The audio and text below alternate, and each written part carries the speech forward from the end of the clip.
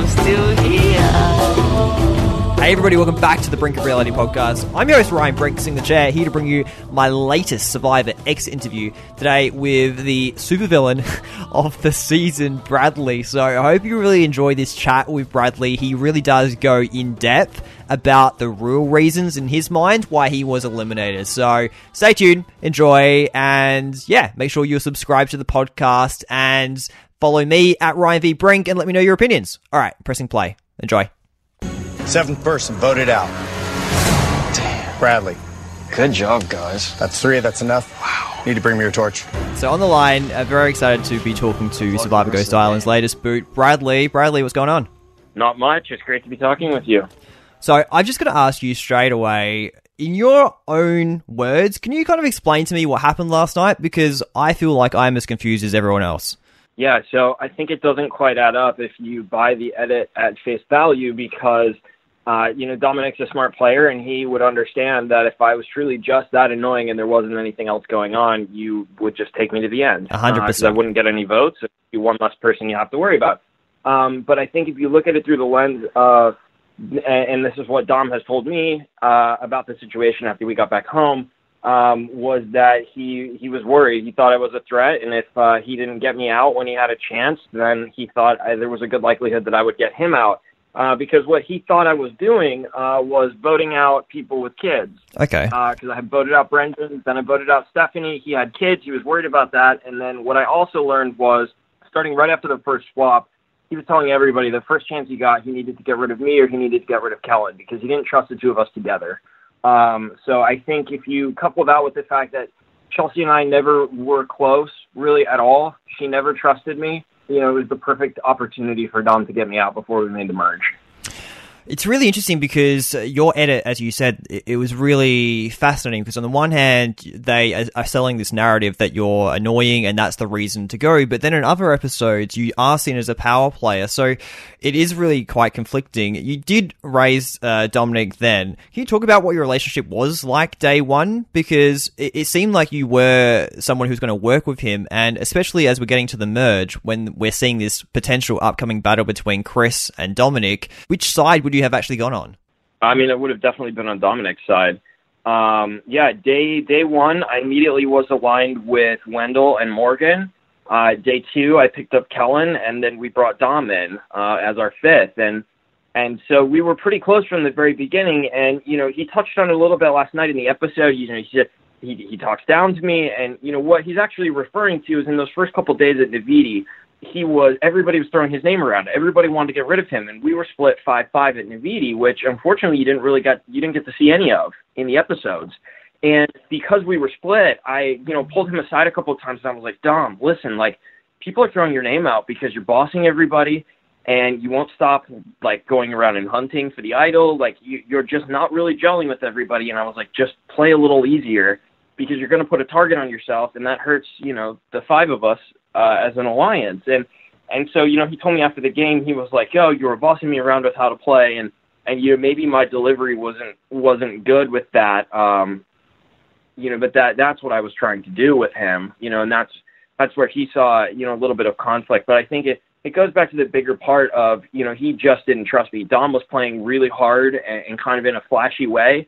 And if you look at what I was doing at Malolo, I was playing pretty hard as well. And so, I think he just looked at it as the best time to get rid of me, and Chelsea just will go along with anything, really. Yeah. Can we talk about that then a little bit, the Malolo time that you had? Because this, to me, it seems like this is when your game really came to life and you became the power player, what that was like being in control. And you talked about not having a strong relationship with Chelsea, but she did vote with you to get out both Stephanie and Brendan. Yeah, so she was closer with Kellen. Kellen really had Chelsea wrapped around her finger, which was great because Kellen and I were 100% in charge of those the five of us, original Navidi over at Malolo. And so what Kellen and I would do is we would figure out who we wanted to vote for, just the two of us. And then we would go to the rest of the group, the other three, and basically let them, kind of talk it out with them. And then whenever they would start mentioning what we wanted to actually have done, we would encourage them. Yep. And that way, the three of them felt like they were making the decisions, so nobody felt like they were on the bottom, and yet they were still making the decision we wanted them to. And so what's interesting about that is Chelsea was definitely on the bottom, 100%. And, when Michael pulled that idol out the night Brendan went home, there was not a doubt in my mind that Sebastian was going to stick with me. Sebastian would have done anything I said. When I said jump, Sebastian will jump. But I was almost positive that Chelsea was going to flip on me just because I knew she didn't trust me.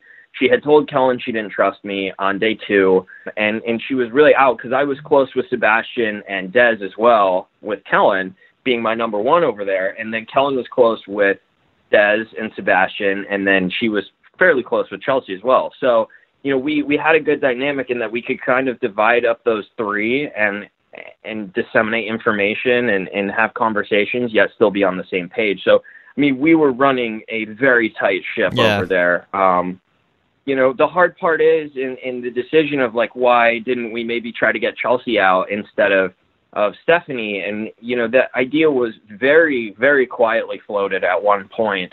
And it was pretty shot down. We weren't ready to do that. We didn't want to be. So we thought, just to digress for a second, we thought Morgan had been iced out something. We didn't know how she had gotten voted out when we were at Malolo.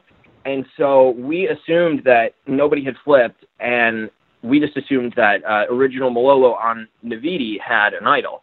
And so we didn't want to vote out. The argument when I floated maybe we should get rid of Chelsea was that we didn't want to be the ones that voted out in Navidi. Because then that kind of breaks the Navidi strong narrative. And so we went with Stephanie, who I think was still the right move because I loved spending time with her. She was really great to hang out with on the beach, but I just didn't trust her at all in the game. She came across, it was interesting. Her moves worked really well with Jacob, and she was able to play Jacob like a fiddle. And, Kellen and I just stood there and we saw Stephanie playing the game, and it was like, we know exactly what you're trying to do.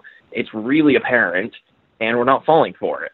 And so she just felt really dangerous because she was 100% there to play and do whatever she had to stay in the game. And so, we knew she didn't have an advantage from Ghost Island because we found the paper saying the game was closed in her bag. Yep. And then we babysat her and tagged her the whole way the rest of the day, and so she couldn't look for an idol. And so we just knew, and then at that point also, Kellen and I had started to work with Michael secretly. So the 3 of us became very close before we swapped for the second time.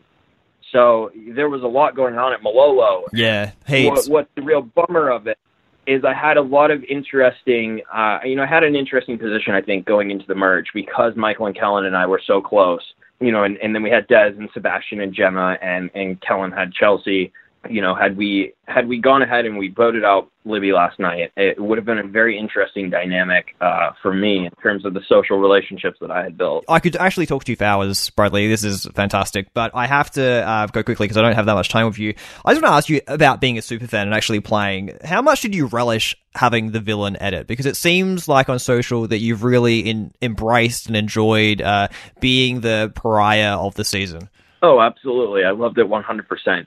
I went in wanting to do that. I've been watching Survivor since I was 9, and I've always loved the more villainous characters. And so I went in with the intent of wanting to be a villain that wasn't malicious and didn't bully people, but kind of was an over-the-top, exaggerated version of themselves. I played up my arrogant, overconfident nature and just kind of some of that ridiculousness. I think it's perfectly encapsulated in the confessional about, how I was underestimating my own game and I think I'm fantastic or something. That's the kind of thing that I would never say seriously ever in real life. I'm not the kind of everyone I think assumes I'm the kind of person that runs around and says like, oh, I'm so smart, I'm so great, like whatever. And it's like, I would never, ever do that.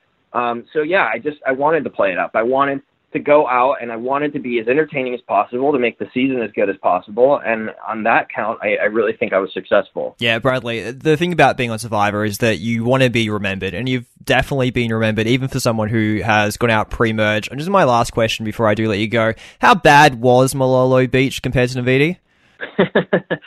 The beach itself was perfectly fine. The problem was that the wind would pipe up every night, and it was so windy that we just froze all night. We'd shiver and couldn't sleep. And so my complaining was actually a strategy to try and make the original Malolos feel better. And my angle with that was, hey, look, the beaches aren't fair. It's not your fault you've been losing. You can't sleep. It's so cold here. because Navidi was on the lee side of the island that Navidi is on. Yeah. And so there was no wind, and so it was warm, and it was much easier to sleep. And so we were able to rest, and we weren't freezing. So that strategy completely backfired. I mean, it didn't work at all. But, that was my intention with it. I was not just sitting there, like, complaining to complain for the most part. There was a method to the madness. Bradley, thank you so much for chatting. One of the more enjoyable villains that we've had in a very long time. So I hope you've really enjoyed the season. And we've still got the rest to go. So I hope you enjoy at least watching how the game turns out. Yeah, absolutely. It was great talking to you. And Australia was fantastic for the 3 weeks I was there last summer. All right, there you have it, my exit interview with the supervillain of the season, Bradley, and this was a really insightful chat, and I like when players go on a bit of a tangent and really elaborate on certain things that maybe they haven't got a chance to talk about yet, so really found that one really fun to get some really good information from. So huge shout out to Bradley, CBS for allowing this, Nine, Australia for helping set these up, and that's it. Until next time, the community has spoken. I'll chat to you very soon. See ya. Bye. Bradley, Chuck spoken. Time for you to go. Thanks. Adventure of a lifetime. Oh my God. Wow. Damn. That's crazy.